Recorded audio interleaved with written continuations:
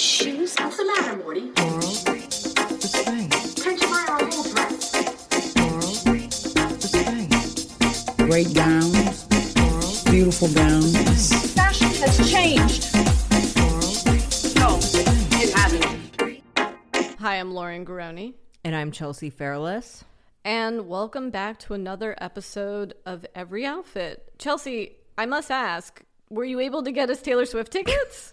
Fuck off. It's so upsetting. So what happened? The pre-sale just exploded and now they've shut down the general sales? Okay, this is my experience. I knew that the pre-sale was happening. I forgot to register for the pre-sale until 3 days before the pre-sale, and it was already too late. You could no longer register. So I was like, okay, I'll just have to buy them on Friday, whatever. Basically, Ticketmaster did this pre-sale. You it was mean really, Ticket Bastard? Yeah, they did this pre-sale. It was really chaotic. A lot of people didn't end up getting tickets, but they basically sold out the show in the pre-sale. I thought there was a finite number of pre-sale tickets, but it's there's not really tickets left. Well, I thought the pre-sale experience was also supposed to gatekeep bots and ticket resellers, and it seems like there were only resellers and bots in the pre-sale. Yeah, it's fucked. And now Ticketmaster is well, we're not going to put these tickets on sale to the general public because A, our site is going to crash. It's not happening. And B, we don't even have that many tickets available at this point, which is crazy because Taylor Swift has 5 stadium shows in Los Angeles. And she's performing at that stadium in Inglewood. Yeah, which is where I saw Drake and Kanye last year. And the idea that she sold that out 5 times is insane. No, it was all ticket resellers who were using bots who bought all the tickets. I saw those tweets where tickets, shitty tickets, were $35,000. Yeah. I mean, we're going to have to buy tickets from resellers. Do you care enough? Do you want to come? Or, because I'll obviously end up paying some freakish amount of money, but I don't know if you care that much. Well, the company will be paying a freakish amount of money because we'll be covering this on the podcast. Yeah. I went to the Reputation tour with you. As long as we're not this Sydney Wallace who's gone viral because she not only waited 8 hours in line for Taylor Swift tickets, I assume she means virtually, but SeatGeek charged her 14 times for tickets that she was ultimately never able to purchase. So now her bank account is frozen, she's broke, and it's overdrafted her accounts, and she did not get tickets. I hope that this has come to Taylor Swift's attention. I think they're recalibrating. If I had to guess, this is not where the ticket experience for Taylor Swift ends. I think they need to recalibrate and they'll be back with something. I hope so. In other news, it's been a big week for Los Angeles because we have a new mayor. Thankfully not Rick Caruso. Rick Caruso, who lit $100 million of his own money on fire. And I feel like he spent it all on me just because the amount of ads I saw during Hulu shows. When you watch The View every day on Hulu, it's nothing but Rick Caruso ads. It's very satisfying to go to Rick Caruso's Instagram and look at all the verified accounts leaving comments on his concession letter. Wild. And in other news, not only do we have a new mayor, we have a new Loewe store on Rodeo Drive. We gotta go, baby. Yeah. That's what we're doing. We're going to hit up the new Loewe store with the Justin Bieber bust, and then we're going over to the Skin pop-up at the Century City Mall. But yeah, the Lord giveth. So what happened this week? I know, we made a big point last week where we were like, oh, this format works perfectly. We're only going to pick 4 topics and then we're just going to talk about that. And this week it was fuck, there's 17 things to talk about that we only have a little bit to say. Yeah, so we'll go through it rapid fire style. So Balenciaga left Twitter. It's been fascinating to watch Elon Musk try to bring an owning the libs philosophy to running a business. And it turns out it doesn't work. I don't know what Balenciaga's Twitter presence was like. It's a performative move, but they're at least the first ones, or at least the first fashion brand to do it. So they got some press out of it. Yeah, it's smart. They were late to cut ties with Kanye. So I guess they're we're not doing that again.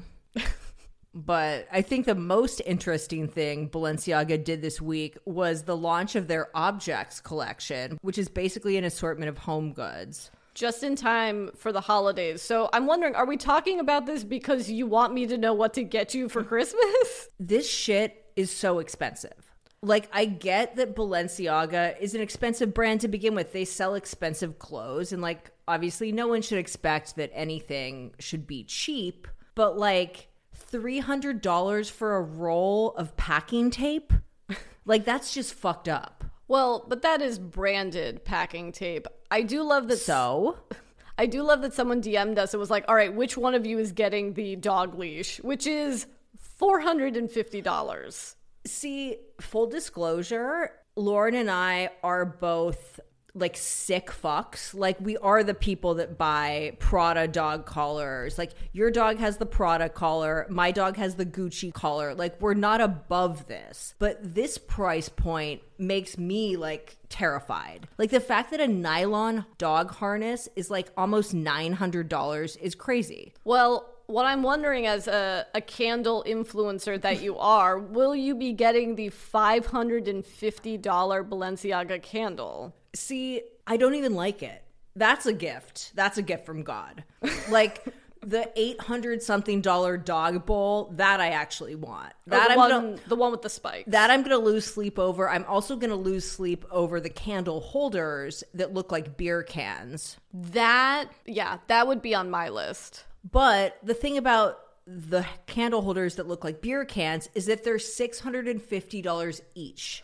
And you'd have to have two of them. Okay. Like, you couldn't have one. So here's the other fucked up thing about just the interface of how this gift shop looks is they will put a bunch of objects together. Like, they will put all the beer can candle holders, and you're like, okay, $590 or $650, whatever for that all is. four of them. Yeah, That's crazy, but like, it's still, that's reasonable. Yeah, I would say the most egregious thing that is in this object shop are the ornaments, which they show you 3 or 4 together, which are $590, and you're like, okay, crazy, but Absolutely crazy, but sure. no, it's $590 For one. an ornament. I know. The craziest one is the ornament that is, because the ornaments are all of iconic Balenciaga pieces. Yeah. So it's like the red puffer jacket. But there's one of the pink baseball hat that says Balenciaga on the brim. The ornament is $590, whereas the actual hat is $425. And I wonder if this annoys you as well. I understand that someone by hand had to write Balenciaga, but it's not in the Balenciaga font. What do you mean? It's just like a hand-painted Balenciaga, but it doesn't match the font that would be on the... Look, they're hand-painted glass blown ornaments. That's like a normal thing. Like, they're not, like, you can buy a beautiful one for like $20, $30. Of course. You know? Like, it's just like, that's normal. But for $590, I want I want a photorealistic ornament of that fucking hat. Yeah. It's crazy because obviously they're not the only luxury brand that sells objects, that sells trinkets, but it's like, for example, they're selling a lunchbox for $790. Prada sells a very similar lunchbox that is only $140. I don't think that everything in this collection is difficult or expensive to manufacture. No, you're buying the label, which is a big portion of Demna's design philosophy, but it's getting a little crazy.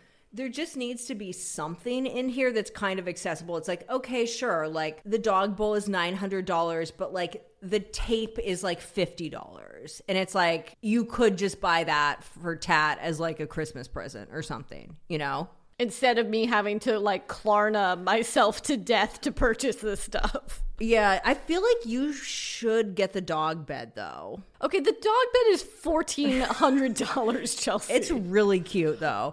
Also, I am so dumb. The way that it's photographed, it's 2 separate pieces, but the product photography, I thought it was some sculptural dog bed, but it's like, no, it's just the little heart-shaped dog bed and the pad on top of each other. But I thought that was like one piece of a dog bed. Yeah, it is a little confusing.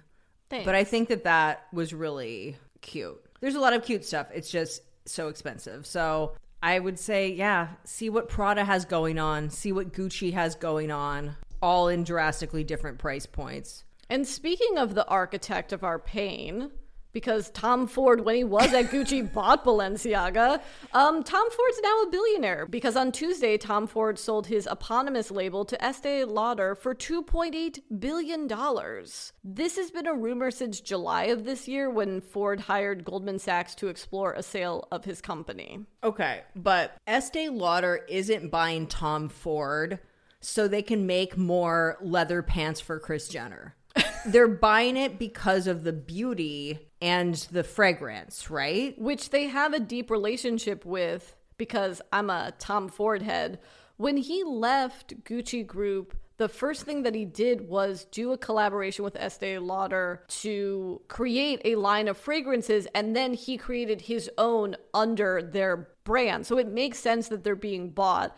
I don't know if you read the full article. I definitely didn't. Okay, the most fascinating part, you are correct. They won't be handling the clothing part of the Tom Ford brand. They are outsourcing that to Zegna, which has already had the license for Tom Ford menswear since 2006. I love that Tom Ford basically he's licensed out the fragrance and beauty stuff, which Estee Lauder already had a hand in. He outsourced the menswear stuff. He outsourced the eyewear shit and then got Estee Lauder to pay $2.8 billion for it. It's so fucking crazy. It's so crazy that Halston laid the foundation for Tom Ford and Michael Kors in terms of like the clothes that they make and in terms of just like the business model. Well, also like being a celebrity designer, right? Oh, that. Like they want to be that. But Halston always struggled with the business side of things, whereas Michael Kors and Tom Ford are now fucking billionaires.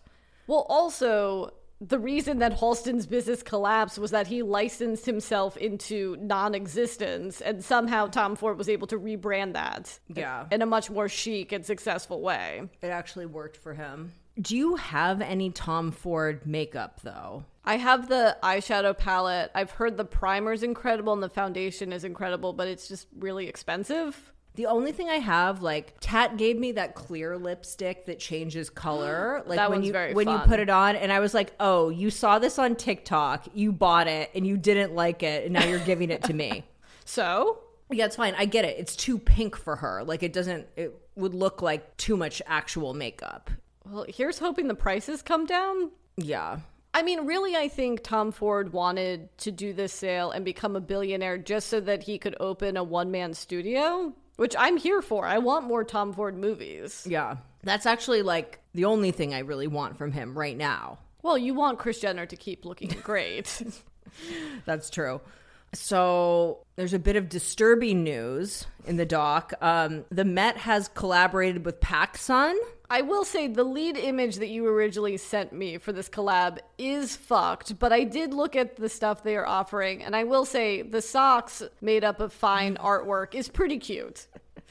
Okay, but the Met has like a multi-billion-dollar endowment. Like, they don't need to do this sad shit. And I was like, oh, is it that they have some exhibit, like some design show about like surf culture or something? It's like, no, they just did this for no reason. And of course, like, it's trying way too hard to look like streetwear, which is, you know, sad. But it's also kind of aping that like 90s Gautier thing where it's like, we're making a mesh crop top with like a Botticelli painting on it or something. Yeah, again, the only things that I like are like the Van Gogh Oleander crew socks. Like, somehow fine artwork as crew socks is something I didn't know I needed in life. Okay, I know what I'm getting you for Christmas. It's $14. It's much better than the Balenciaga gift shop, for sure. Also, the Thierry Mugler exhibition opened at the Brooklyn Museum this week. They always have really great fashion exhibitions, so if you live in New York, go see that show. It's up until May. I think we need to get on the plane in the dead of winter and go to New York to see this, which we have time. It's fine. Side note, LA museums really need to step up their fucking game and bring exhibitions like this to Los Angeles. Yeah, I'm trying to remember the last really great like major fashion exhibition here. The Hollywood costume one, I guess, but that traveled from somewhere else. That is a good question. But yeah, there was a costume exhibit that LACMA hosted that was incredible. That was one of the best fashion exhibits I've ever seen. But you were saying you went back to the Academy Museum and they had switched out everything. So there's a rotation of costumes and Academy Award winning. Yes, FYI, outfits. for those of you who live in Los Angeles, the Academy Museum does rotate the stuff in the museum much more than I thought they would. Like, basically half of the museum was unrecognizable to me, which was cool. And we first went in March, I think. Yeah, so it's like when we went in March, they had like Cher's Bob Mackie Oscar outfit on display. But this time I went, it was like Halle Berry's Oscar dress. So it's like they're rotating things out, or it's like what was the Spike Lee room is now the Agnes Varda room. It's cool. So yeah, see that if you care. But back to the Thierry Mugler show. Kylie Jenner looked really good at the opening. Her and Mugler is a great combo. It really is. She's really smart to align herself with them. And she wore one new look and then one archival look. I think they were both archival. And yeah, I think they were like recreations of archive pieces. I don't think they were literally vintage. Yeah, I don't think they could. I think they have to recreate those for the unique Kardashian body type, let's say. But I think her recent looks have been really fantastic, actually. She's taking risks. She's wearing cool young designers, and there's an unpredictable quality to how she's dressing, which we haven't really been getting from Kim, who, as fabulous as she is, it is starting to feel a little predictable, right?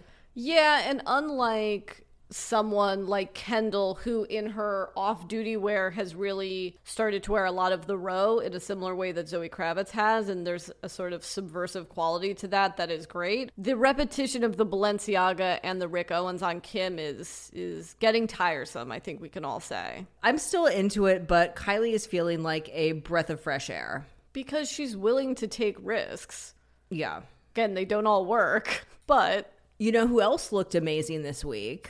Our girl Isabelle Huppert, who's been at the Marrakesh Film Festival, and she's worn a couple of different Dior gowns, but one of them was so incredible. You know the one I'm talking about, right? I do, but we are going to have to swallow our previous words because it was designed by Maria Grazia, what's her name, who we do not like at Dior, and yet somehow on Isabelle Huppert, we love it. Yeah, well, Isabelle Huppert also was like the only person that looked cool in that like whole like leather beret nautical look that they had a few years ago. Like she wore that to the Met, but I think this is the best Dior moment she's had. And like she was wearing basically like a black long sleeve, very conservative gown with like a big ruffled collar and an attached hood. And it was very much giving that Catholic imagination Met show, you know? Yeah, and it reminded me of that movie where she's what was it called?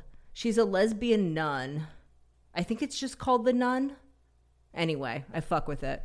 Yeah, and I think what's so special about this, since the fashion cycle has become so sped up, the idea of people either wear stuff that came right off the runway or they're wearing archival stuff. This is just from 5 years ago. It's from the spring-summer 2017 couture collection. And I hope that more people do this. Same. Although what I always want to know about her as a fellow petite person is they are custom making all of this for her 5'3" frame. Well, they can just hem that gown, you know? She's as skinny as the models, so she can fit into all of the samples. That's true. I particularly think about that when she was wearing the Balenciaga dress with the pants that are also the boots. It's like they had to make that for 5'3" her. Yeah, cute. Oh my God, did we just do our look of the week? We used to do that on the podcast. I know, we're bringing it back. Are we giving it to Kylie though, or are we giving it to Isabelle? We should give it to Kylie because everyone knows like the look of the week was Isabelle Huppert just because that's how we feel. So maybe to change it up. Yeah. It's true. Kylie, but it's Isabelle, you know. Also, Margot Robbie looked amazing in Alaya on the cover of Vanity Fair this week. It has like a cutout midsection, so you can see like the toned stomach, also part of her rib cage. And it's like, okay, people think that heroin chic is bad. Like, this is like real thinspiration shit, you know? Oh, is it bad that I gave that to my trainer and I was like, this is what we're going for? See, I'm more of the like, raise your hand if you've ever been personally victimized by Margot Robbie's rib cage school of thought. Well, more the online discourse was like, oh, this is what she could look like if she wasn't styled by Kate Young. And it's not exactly a Kate Young problem. It's a blood oath to Chanel problem. Yeah, Kate Young's an incredible stylist. But like, if she has to wear X amount of Chanel, like, what can you do? If I was Margot Robbie, I would only be wearing Alaya. Oh, same. Like, what else would you wear? And also, Kate Young might be an amazing stylist for one particular person, but it really is stylist plus actress plus clothing choices. And you really see that on someone like a Taylor Russell who's in Bones and All, who just has... Is Kate Young styling her? No, I don't actually know who Taylor Russell's stylist is, but like, she has just exploded on the scene because of exquisite red carpet choices. Well, you also have to take this into consideration because every year there's an anointed it girl, and it's usually someone that could be a model that is in a film that could win an Oscar, and every luxury brand will loan to that person. Right. And she is that person right now, and she's wearing incredible shit, but it's also like, okay, well, she has access to the most incredible stuff that's being made right now, and everyone will loan to her, which is like, is not the case. I'm not saying that's not the case with Margot Robbie. Everyone will loan to her too, but there's also something that Margot Robbie is gorgeous. She's an incredible actress. She's a really good producer. She can't have it all. Any actress just can't have it all. And she really does, though. She really has it all. Yeah, so she just has okay style. And that's what balances everything out. Yeah. But also that Vanity Fair cover did show us what she could look like. I don't know. I remember I saw her at that. Wait, were you at that Once Upon a Time in Hollywood panel at the Wing like 3 years ago? No, you told me about this though. That was so crazy. It was wild. I can't even get into it. But she looked incredible until her night was ruined by a question from the audience. Yeah, someone in there's a Q&A part, and it was like all of the women that worked on this film, producer, costume designer, Ariane Phillips, like absolutely incredible. And someone was basically like, Quentin Tarantino's a predator, like, how dare you come in here, that sort of thing. And it just derailed the evening in a sense. But throughout it all, Margot Robbie looked incredible. She did. She looked amazing. So props to Kate Young. She can't do anything about this Chanel situation. It is what it is. Also, I feel like the Chanel situation might actually start working to her advantage once they're doing the Barbie movie looks. Ooh. Because then she can just get all those pink little skirt suits and all that shit, and that's going to be perfect. Ooh, and that'll coincide with Carl's Met Gala. If Margot Robbie isn't Chanel Barbie at the Karl Lagerfeld Met Gala, I mean, I will do nothing, but I'll be upset. You guys know that. Shall we get into all of the movies we saw this week?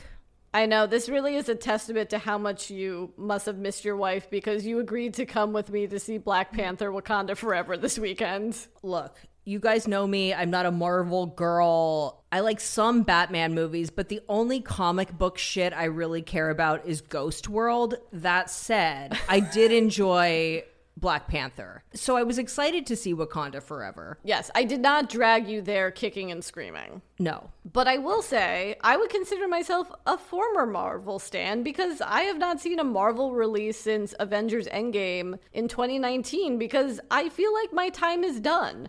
I did my decade. I don't want to get back on the train and learn about the fucking multiverse. I can't, Chelsea. Well, I really don't want to learn about that shit, so great. We potentially will get into spoilers, so if you plan on seeing this film with your family over Thanksgiving or something, the timestamp will be in the show notes. Right. We're talking about 3 movies. Mama can't jump in with 3 separate timestamps for this episode. I'm sorry. Thoughts? Didn't really care about it. Okay. So, like, I'm just being honest. There are aspects of it I appreciate. Yeah. Like, I love Ruth Carter's costumes. I love Angela Bassett. And I love the fact that both Black Panther movies are very overtly anti-colonialist in a way that's cool for a superhero movie. Also, I appreciate the historic nature of the fact that the leads in this movie are all black women, basically. There's not even that many men in Wakanda Forever. Right. I mean, there are, but they're like half fish, half like, who can say, you know? Winston Duke is back. Yeah, I mean, it has the classic Marvel film problem where the villain's plan is justified. The hero... Yeah. Completely. Fuck Wakanda. The hero risks the entire world's population because they don't want to kill one person. Yeah, just kill that scientist. Who gives a shit? She's not even Wakandan. I don't understand this. Because she's going to be the new Iron Man. She's Ironheart. That's what that fucking suit was about at the end of the film. Oh, really? Yes. And lastly, a bloated cast because we need to set up other franchises, which is why Julia Louis-Dreyfus is there. Right, with her sassy little purple hair streak. Yeah, I mean, we do need to discuss how superhero films have become an unlikely outlet for actresses of a certain age to stay booked and busy and be able to act with a capital A. Right. Like before this film, we saw a trailer for... Oh, that one with Helen Mirren? It's Shazam, and Helen Mirren plays the villain, and she is making a meal out of that role. Yeah. And so in that respect, we love it. Yeah, obviously, who doesn't want to see Angela Bassett and Julia Louis-Dreyfus in a movie? Should we get into the big spoiler? I should say, okay, one, the film is incredibly emotional. I definitely teared up in the beginning and how they dealt with the death of Chadwick Boseman and folded that into the plot. Yes, it's very depressing. This movie is not fun, it's sad. Yes, and big spoiler, skip ahead 30 seconds. I thought that was going to be the only death because really, how do you need to top this death of the real life actor lead of this film? But evidently you do because they kill Angela Bassett as well. I was like, okay, so you know I'm only sitting here because of Angela Bassett and the clothes that she's wearing, and now you're telling me I don't even have that? Also because Shuri, who has seen her father be assassinated, her brother die and she was unable to stop it, and then her mother murdered right in front of you. It's like she would have happily killed Namor without her mother being murdered. Is Namor the main fish guy? Yes. Well, he's a fish person, but he also has wings on his ankles, and not because he's wearing those Jeremy Scott sneakers. Nicely done. A thing about Namor, if you've seen the film, like if a handsome man showed me his underwater palace and gave me a bracelet from his dead mother and asked me to burn the world down together, I'm going. No questions asked. Like, finally, a partner in crime? Say less. But I don't understand. Okay, they needed to do another logic pass on the motivations in this movie because, okay, so spoiler alert, Wakanda, they think they're the only people that have, what, vibranium? No, vibranium. They are the only people to have vibranium. They are, right. But they find out that they're not because these fish people also have it. And they live at the bottom of the ocean, and no one ever sees them. And they all look like the genie from Aladdin with a dental dam fused to their face. Which they need to breathe on the earthbound world. But yes, their history is tied to the destruction of the Aztec and Mayan culture. That they, even though they were cursed with smallpox, which I may sound like a complete Karen, so I'm prepared for the 1-star reviews, but this is the one issue I've been having recently with Marvel films, which is these are ostensibly children's films. And I agree with you, I love the anti-colonialist, hey colonizer motif of these movies, but I think it's very weird to attribute a really tragic thing that happened in history, which is the colonization of Mayan and Aztec cultures. They were given smallpox. You see them literally have smallpox, but this small population took a magical root that gave them fish powers and they went underwater. If you're a child watching that and you talk to your parent, it's like, well, did that really happen? You have to explain to a kid, well, one part of that did. And they're like, but some of them escaped and they're living underwater. And you have to be like, no. They did. I hear you. The Marvel film that annoyed me the most that did this, that I explained to you, is in Black Widow. They used the imagery of child sex slavery. Right. Yeah, you told me that. Which is like putting a bunch of little girls in a shipping container and then like filming them and being like, no. They all became little ballet assassins. I'm someone that watched Tim Burton's Batman as a 3-year-old. And yes, so that's why you're so fucked up. Yes, of course. And that is dark as fuck. But I'm trying to imagine having a young child being like, well, mommy, that'll never happen to me, right? And it's like, well, you could be kidnapped and put in a shipping container, but not to be a little ballet assassin. God, that's so fucked up. Totally unrelated, but I feel like way too much of this film was set in that random CGI lab. And like, it feels like whenever this movie like paints itself into a corner plot wise, they're like, oh, we're just going to have some like technological breakthrough in the lab and like that will fix everything. Yes. Chelsea is referring to Shuri's lab. Yeah, and she's doing like all this like Tom Cruise in Minority Report type shit. Which as an actor must be so fun. Yeah, I love it. Just moving your hands around. I love it. But we should talk about like a good aspect of this movie, which is the costume design. Which is great. It's cool. She's drawing out a lot of different references, obviously African fashion, futurism, but I love these sort of nods to high fashion within it. Like when she goes to Haiti to visit Lupita Nyong'o. Yes. She's in like basically like some crazy bootleg Izzy Miyake outfit. Like there's all these cool metal dresses that are very like Pierre Cardin-esque. Like it's cool. And apparently Iris Van Herpen made some of the costumes. Well, that's which exciting. Is a very like logical pairing. And yeah, cool. We should also say the women, Diana Guerrera, Michaela Cole, Letitia Wright, all kicking ass. Always fun to see. It is 2 hours and 40 minutes. Yeah. Can we please make a 2-hour film? I beg of you. Yeah, and kind of like nothing happens in the middle of it.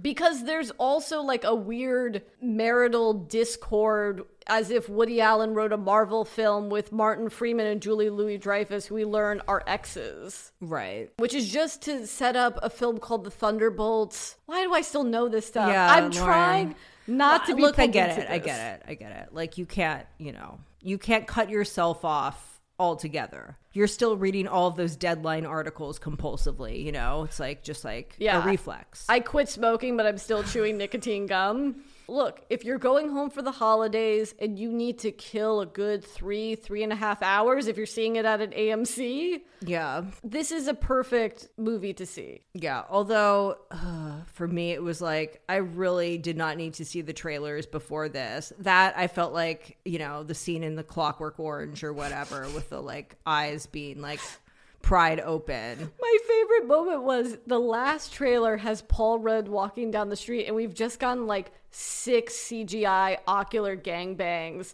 And so Chelsea just sees Paul Rudd walking down the street. She goes, I like this movie. And then she realizes it's Ant-Man. Yeah. And she was like, oh, fuck this. No, I don't like this movie. I thought I was getting like one normal trailer, but I wasn't. Also, I've just like ingested so much fucking nerd shit this week because I also went to the Magic Castle for the first time. Wait, you didn't tell me this. What? I know. For those of you who don't live in Los Angeles, the Magic Castle is a members-only club, and you have to be a magician to be a member, and you have to be invited by a magician to go. Yeah, which means, you have to know someone who is affiliated with the Magic Castle to get into the Magic Castle. I've only ever been once, and I was an adolescent. Yeah. I mean, it's basically like... Wait, isn't this your nightmare? Because you had a very formative... tragic experience where Penn and or Teller... Yeah, I was victimized by Penn and Teller. Do you want to tell the story? Oh, I don't know, because it's like...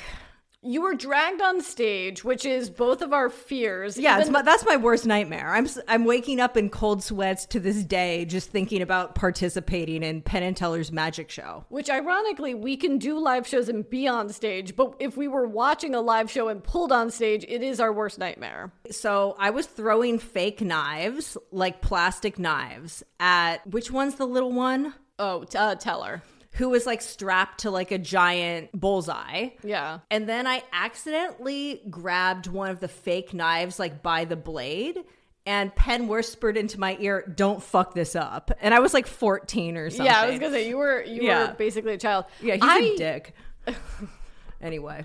I had always assumed those were planted people in the audience. No, they just pick actual people. Okay, so you went to the Magic Castle. Yeah, I think we need to talk about the fashions of the Magic Castle, because these magicians, the style is crazy because there's a dress code. And I was like, surely no one's actually dressing up here. But they're all in like 3-piece suits with like pocket squares and shit, and like the longest ties you've ever seen. Like, you know when a tie is just like uncomfortably long and it's like the tie's like flapping over the dick. Yeah, like Donald Trump's tie. Yeah. Yeah, well, they're clearly compensating for something. Yeah, but it was fun. Like, not mad at it. Saw some magic, you know, but very nerdy. So, if you do not want to go to the theater to waste some time with your family, we would recommend a delightful movie that we recently rented, which we talked about when it came out, which was Mrs. Harris Goes to Paris. Yeah, I'm so glad I finally saw this. This is the perfect parent film, by the way. If you are going home and you don't, you know, you can't watch White Lotus with your parents, you can't watch Dahmer with the family, it's going to offend no one. Truly. It is about a British housekeeper who dreams of owning a Christian Dior dress. And I feel this bitch so hard. Like, this, I am Mrs. Harris. And we should note that Leslie Manville plays the title role, but this movie really is a love letter. Well, Leslie Manville, who plays the sister of Daniel Day-Lewis, Mr. Woodcock, in our favorite film, Phantom Thread. Yes. So this is her second big fashion movie. And it really is a love letter to everyone who makes poor financial decisions in the name of fashion, because sometimes you have to, and sometimes it really is worth it. Like, it does like fill something in you. It reminds me of like when I was in college, I would spend my last dime at the opening ceremony sample sale. You know, I would eat like ramen for a week. Oh, I worked an entire summer to buy a Rick Owens leather jacket when I was a junior in college, and I still have that jacket. Fabulous. And it's still in style. As soon as this movie started, I was like, oh, this movie has big book energy. And of course, to not my surprise, it is based on a book. Right. And the book was actually written like in the 50s, right? Which is when this is set, I believe. It is. So I'm sure this delighted you, Chelsea, to no end, which is it incorporates Christian Dior's new look into the plot of the film. Yes. So basically, this film, the costume designer was Jenny Bevan, who we love, famous Oscar-winning costume designer. I believe that this film is supposed to be set in the late 50s. It's definitely post-war because there is a plot point. She is a widow who, through a confluence of events, is able to raise and kind of inherits the $500 she needs to buy a Christian Dior haute couture dress. Right. But I was confused by the fashion show because I watched Joe Z do this interview with Jenny Bevan about this, which is on the Focus Features YouTube channel. Apparently, they have some series where Joe Z talks about the costumes in all of the Focus Features films, which is cool. But Jenny was talking about how the fashion show, she went in the archive and recreated pieces from his last collection, which was in 1957. Yet the show opens with the new look, which was from 1947. So I was like, wait, what's going on with this? So I was like, I need to ask Alexander Fury, friend of the pod, who wrote the book on Dior, like, what's the deal with this? And he was basically like, yeah, the show was like a mishmash of stuff. And like the new look suit, the bar suit, was from the 40s, but I guess they recreated it and photographed it for the 10th anniversary, which was in 1957. I don't think they actually sold it again, but it's weird because, yeah, it was from a totally different period. Although it is the look that most screams Dior. Yeah, and now this is making me remember that it's an anniversary show that it's a real hijinks ensue film where she shows up at Dior and they're having a fashion show and a model drops her luggage and she picks it up and she's able to get access to the showroom, and then she is invited by a handsome gentleman to sit next to her during the show. It's very charming. It's like her goal is to get this dress and like really no one stands in her way, except for Isabelle Huppert's character. I know, guys. Isabelle Huppert is kind of a bitch in this movie, but you understand why in the end. Yeah, she's like, I don't know how to describe her job. She's kind of like the head front of house person, basically. Like, she's dealing with the clients, she's dealing with the atelier, presumably with Christian Dior himself. Yeah.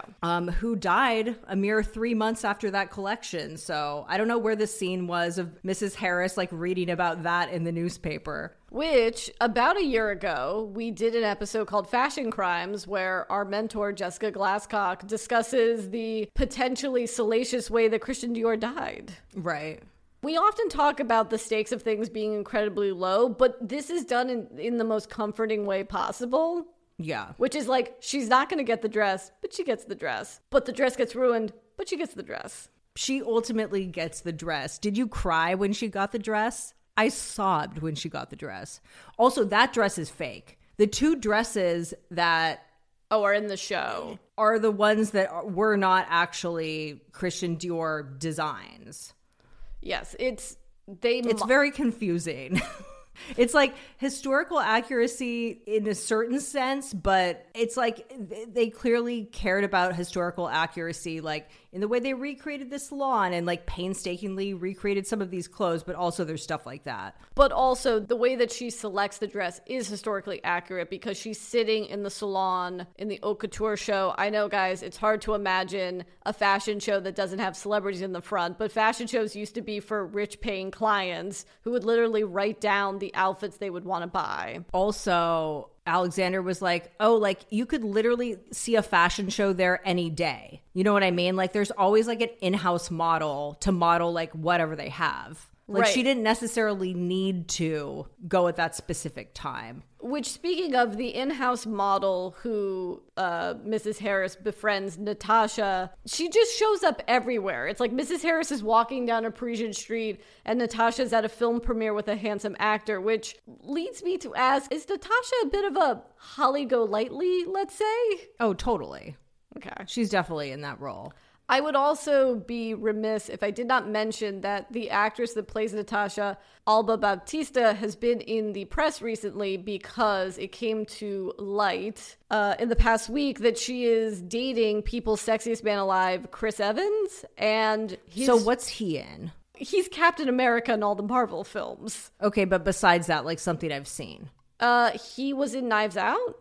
Okay, I saw that. He's the son of Jamie Lee Curtis, the one that sets everything up. Sorry, sure. Spoiler alert for that. But the funniest thing about this is he has legit stans. Like, not just like funny, like, haha, fans are stans.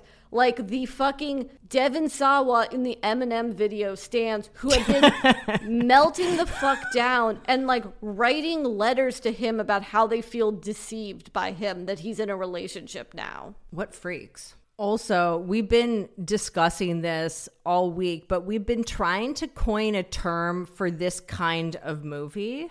And I think we found it. By this kind of movie, we mean the fetishization of Parisian culture. Yes. So we've decided to coin this we-sploitation. Or should it be we-we-sploitation? Ooh, we-we-sploitation, I like. We-sploitation. And, you know, Emily in Paris falls into this genre.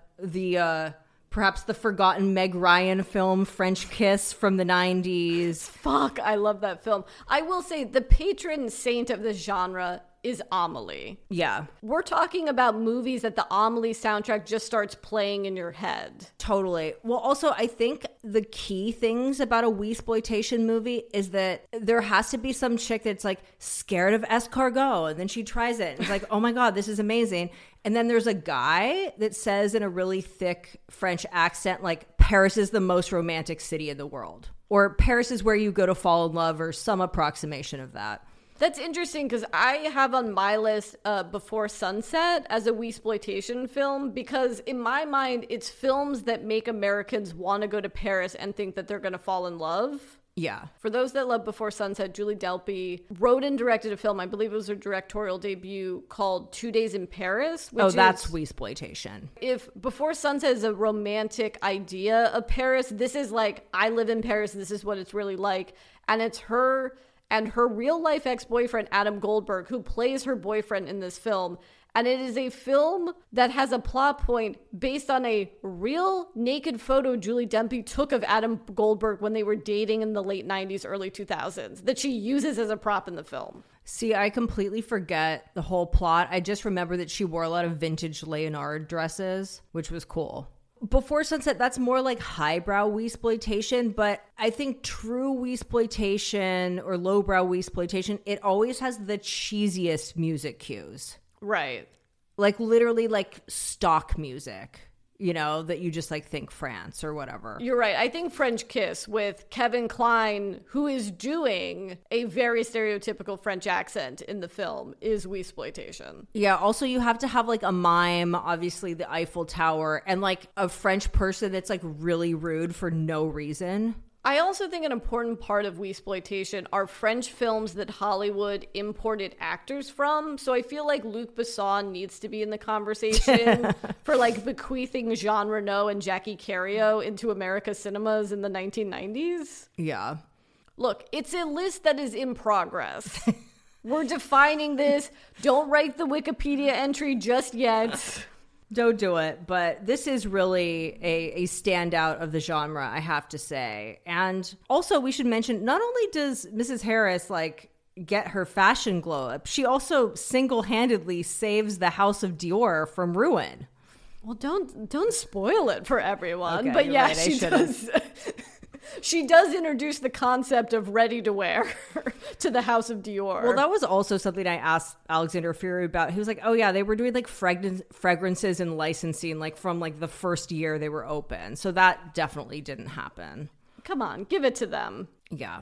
You got to round out some of the edges to make a pleasant film for the entire family. It's true. All right, so it seemed like we needed to watch that Lindsay Lohan Christmas film, which, by the way, it's Falling for Christmas. I didn't even remember the name of it. So that should tell you how we felt about this film. Well, I have a confession to make. I did not watch more than 15 minutes of this movie. You fucking bitch. I'm sorry. Tad and I sat down to watch it, and one thing led to another, and we just did not watch Falling for Christmas. Did you guys have sex? I'm not saying that. I'm just saying I did not watch Falling for Christmas. I feel like one thing led to another is your version of yada, yada, yada. It is. I don't mind grossing you out, but I don't want to traumatize the listeners. One thing led to another over the best parts. I mentioned the Lindsay Lohan film. I have one note in my phone about this movie, and it just says Balenciaga, which is their fake designer brand that's like some combination of Valentino and Balenciaga. So the plot of the film is, in the days leading up to Christmas, a young and newly engaged heiress experiences a skiing accident. Is it an accident? Okay. After being diagnosed with amnesia, she finds herself in the care of a handsome lodge owner and his daughter. Suffice to say, this movie is not good, but I'm also not sure it's supposed to be good. This is Netflix's attempt at a Hallmark holiday film. So I feel like the quality is equal to those kinds of movies. We don't watch them. Yeah, like I think of myself as someone with relatively low standards for holiday rom-coms, but like I'm not on that Hallmark Channel level. Like people that are into Hallmark Channel Christmas shit, like that's like a full kink. You know what I mean? Like that's like a whole ass thing. Like I'd rather be into like autoerotic asphyxiation. Yeah, that's it's some kind of emotional self-flagellation. Yeah, like imagine like compulsively watching Candace Cameron Bure holiday films. Well, I think she's been kicked out of the Hallmark Channel because of her anti-gay beliefs. So she's starting, this is what I'm gleaning from headlines, she's starting her own network. Okay. Anyway, going back to Falling for Christmas, this movie is essentially the Goldie Hawn, Kurt Russell film Overboard, but in snow, and they somehow fuck that up. So how far did you get? Did she have amnesia by the time you stopped watching? I didn't get to amnesia. Oh my God. Okay. So I saw her sing along to Jingle Bell Rock. Did you see Melrose Place actor Jack Wagner explain to Cord Overstreet that he modeled his hotel after SpaceX? No, I didn't get to that. I don't know. You don't think I should finish this movie, do you? No, I'm more mad at you that I pushed through this sorry. because I thought we were going to talk about it on the podcast. I'm sorry. Well, we're talking about it now. It makes no sense because he runs into her. So he's trying to, Glee actor Cord Overstreet wants Jack Wagner, who is Lindsay Lohan's father, to invest in his hotel so he doesn't have to sell it to him, which is not a great plan. Well, the thing is about the Hallmark Christmas movies is that something is always going out of business. A little mom and pop bed and breakfast, a Christmas ornament factory, you know? Yes, Cord Overstreet is still running this B&B because his wife and him started it, but his wife passed away, and it's the last thing he sort of has of her. And he runs into Lindsay Lohan. He bumps up because Jack Wagner gives him some hot chocolate, and he bumps into Lindsay Lohan, and he gets, I mean, this is straight out of Clueless, where Breckin Meyer spills the beer on Alicia Silverstone's shoes. He gets whipped cream on her, what's the fake Balenciaga label? Balenciaga? Valignagi. Yet, when he's the one who finds her, so her gay fiance, I thought that was going to be the twist at the end, is he's like, and now I'm gay. But he's just like, not? No, he's just an influencer. He proposes on a mountain range, and she's like, I can't ski, which, like, same girl. Yeah.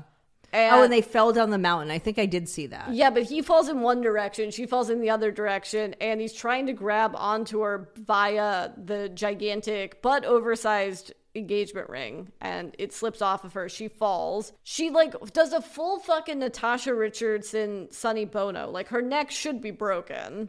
That's such a dark thing to say. The bed and breakfast owner finds her, does not recognize her from just meeting her 45 minutes ago, which you would definitely know that is her.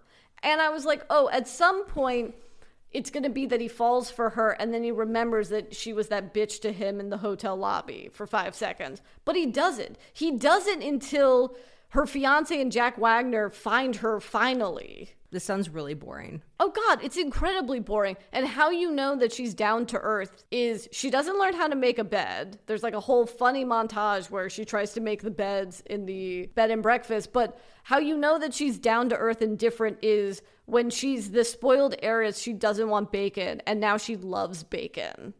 Which really it should be the reverse, but okay. He's very prideful, and Lindsay Lohan is like, let's do this like fundraiser on Christmas Eve, and like people will just give you money and we'll save the bread and keep saying bed and breakfast. And he's like, I don't want to do that. And she's like, okay, we're going to do a non-fundraiser Christmas Eve party. So they invite people to a Christmas Eve party, but they're going to try to get money out of them. And I was like, this is like if I wanted friends to give me money so my dog could have surgery, so I had them over for a game night. Yeah, that's weird. But don't you worry. Everyone read the invisible ellipses to this and just started handing him over checks. Okay, well, I'm definitely not seeing that. Although, should we discuss Lindsay Lohan in general?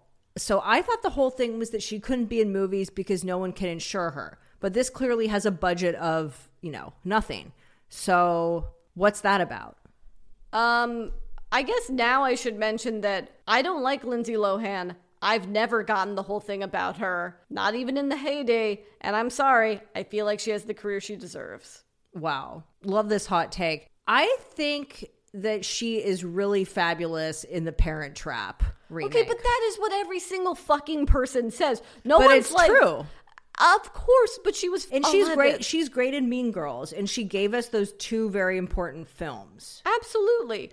Look, I have a lot of sympathy because obviously she does not have the greatest foundation if you've looked into her parents at all. But she did fuck up her career from the inside out. Oh, yeah. I mean, did you watch that Oprah docuseries about Lindsay Lohan? Yeah, I've watched parts of it. But I would say the most iconic thing about Lindsay Lohan, and I have to give her this, and maybe it was just tabloid lore, but she racked up like $500,000 Chateau Marmont bill just because she kept an extra room for her clothing. Well, that's like the one thing we all know about her, right? It's great. That's like the most important thing to know about her. That and the fact that when she was in rehab, she wrote a list of like every guy that she's fucked. Yes. And then like someone took a picture of it And then which one of the guys was like, I never had sex with her. Like, that's whack. Like, James Franco?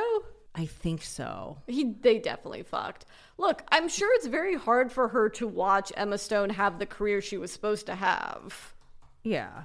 Franco. Yeah. He says they did not have sex. Okay, well, I'd say not knowing either of them, they definitely fucked. Oh, he says Lindsay Lohan stalked him on Howard Stern. I believe He kissed her. I believe this is a Howard Stern appearance from 2017 when he was promoting Of Mice and Men, which is around the same time that he DM'd a 17-year-old. Oh, yeah. I'm not a James Franco apologist. Like, I'm not crazy. But anyway. So this is her first leading role in a decade. Her last lead role was in Paul Schrader's The Canyons, co-starring porn star James Dean, who has since been Me Too'd out of existence. But he still does porn, right? Yeah, you know. He's probably on OnlyFans, like making like a shitload of money. Of course. She needs to either be blessed with a Darren Aronofsky comeback role or be blessed with being let into the Ryan Murphy universe in some way. I can't imagine like what else she would be in. Oh, you don't see her having a future with Hallmark films? I mean, it's worked well with Vanessa Hudgens. She's done that She could princess do that. switch. I could also see her in like a shitty version of Dead to Me, like a show like that. That's exciting. I feel like would be good. I mean, seeing that we got a Hocus Pocus 2, I know that was the thing that people kept asking her on the red carpet because Jamie Lee Curtis is... Oh, Freaky Friday is also amazing. So she's given us 3 movies. Yeah, but I see no one talking about Georgia Rule. Well, no. Without reason that Disney Plus might do a Freaky Friday 2 with the 2 of them and put it on the app. Oh, that's great. And I'd do another Herbie Fully Loaded. Oh, come on. That's insane. Do you remember Justin Long was in that? I don't remember that. I never saw that movie. I don't even like the original Herbie, like from the fucking whenever that was. 70s? I don't know. Yeah. So that's going to be a no from us, dog. But Yeah. again, if you are sitting there with your family right now, it is a great movie to put on. No one is going to make a stink about it, and you can just scroll on your phone. Right. And we need movies like that. We do. Shall we get into Kardashian news? Let's do it. Kardashiaholics Anonymous. This is a case for the FBI. So we finally got to the Met Gala. Praise be. I think we got to stop doing the segment, Jal. Why? I don't know if I could do another season of this show because did you see that next week is the season finale? We're not getting Travis and Courtney's wedding. No. Yeah. That's absolutely insane. They completely skip over, and I was like, oh, maybe they're not saving it for the 3rd season. But it seems like Courtney and Travis were like, or maybe Dolce & Gabbana was like, you can't air, like, we'll pay for everything, but you can't air it on the show. Dolce & Gabbana definitely doesn't care about that. You would think the next episode is like, and now we're all going to Italy for Travis and Courtney's wedding. No, the preview for the next episode is Kim's like, I'm going to walk in the Balenciaga show, and we meet... Oh, but can't wait for that app. Sure, and then we meet Chloe's child, and that's it. Look, I still love this show. We have to accept that this is happening at the pace that it's happening. I don't accept it. Well, maybe if you accept it, you can enjoy what you have. You know what I have is nothing. I have the Met Gala experience teased out over 3 episodes. And we haven't even gotten to the backlash yet. That's going to be, it's not even over, really. They're not going to cover it. I'm telling you. Yes, they're going to cover it. From what I saw in the preview, it's just this like pleasant wrapping up the season. Look, I understand why they're not covering Astro World. Like, that's super dark, obviously. I mean, they should cover it. But, like, they are covering scandals that aren't that scandalous. Like the get your fucking ass up and work. Which I'm going to say, her explanation made me not like her. But go on. I'm just saying, like, that the Marilyn dress thing, that's no Astro World. That's not, like, Rob doing revenge porn. Right, but speaking of which, the Black China trial is completely in the background. And we know what the verdict is, which is they won. We already knew that going into the series, but there's really no behind the scenes stuff because they won't show that. And that's the difference from like the early seasons of Keeping Up to now. Totally. We should have gotten the like, well, we're going to court today. Yeah, we're never gonna Courtney just being like, we're going to court. Court's going to court. Although she's the only one. She's the only she sister. wasn't named. Yeah. Right. It was everyone Kendall else. and Courtney were the only two that weren't named in this. Yeah, we're never going to get a moment like, Kim, can you stop taking photos? Your sister's going to jail. Like, those days are gone. Yeah, but it was nice to see them all authentically react to the verdict on this show. Yes.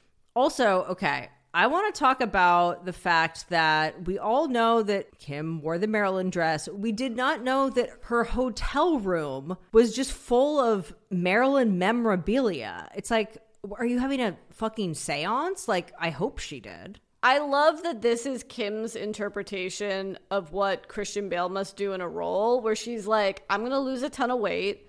I'm going to submerge myself in Maryland paraphernalia, and her Marylandness will just be all up inside me. Yeah. Seems a little extreme. I also really liked Kendall peeing in the champagne bucket. Yeah. Because she was wearing like a giant Prada ball gown. And that's the kind of thing that, of course, happens all the time. But like, you never see that, which is fun.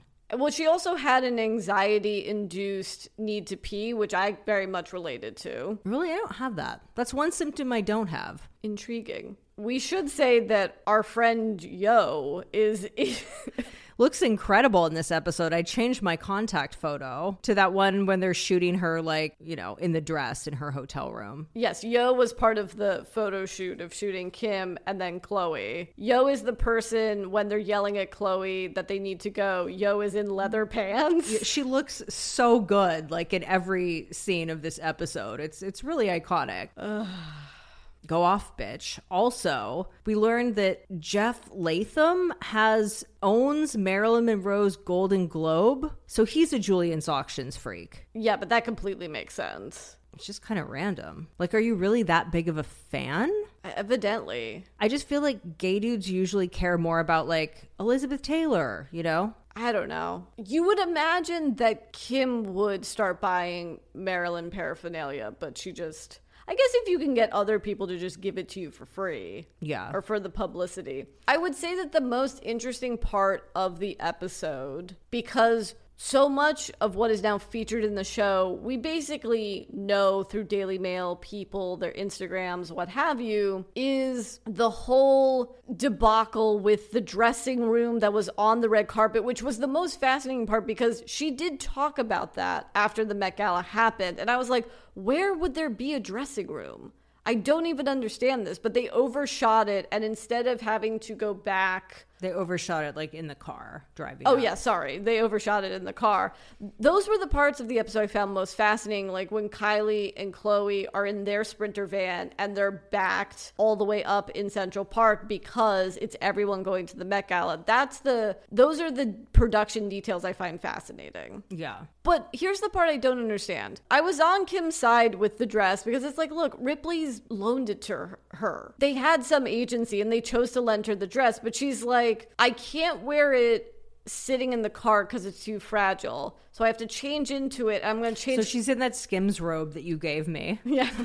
And then she's going to change out of it when she gets to the top of the stairs. I would imagine walking up the Met Gala stairs is more traumatic to that dress than anything else. Yeah, but sitting in a car, just sitting in anything fragile. It's interesting who got a Sprinter and who got a van. Like, she's just in a but regular why wasn't SUV. she just in a standing? Yeah, why? That's so weird. There you go. I don't know. They could get her dressed in the van. My jaw hit the floor when they did the preview for next week's episode. And they were like, on the season finale of the Kardashians. I was like, are you fucking... See, I didn't see that somehow. I usually always watch scenes from the next. Are you kidding me? The season is already over? What was that, 8 episodes? Yeah, it had to be. It could have been more than that. Definitely not an even 10. There are no more scandals to cover up. So the next season better be coming at a faster fucking clip than these first 2. Yeah. I mean, these are all empty threats because I am going to watch it. But I'm just saying, like, I am starting to see what others are complaining about with the show. And I'm still an apologist, so... There you have it. Anyway, we'll report back from the skin pop-up at the Century City Mall next week. And yeah. That's it. We did it, baby. We did it. Thank you guys for listening. Love you guys. And we'll be back next week. Bye. Bye.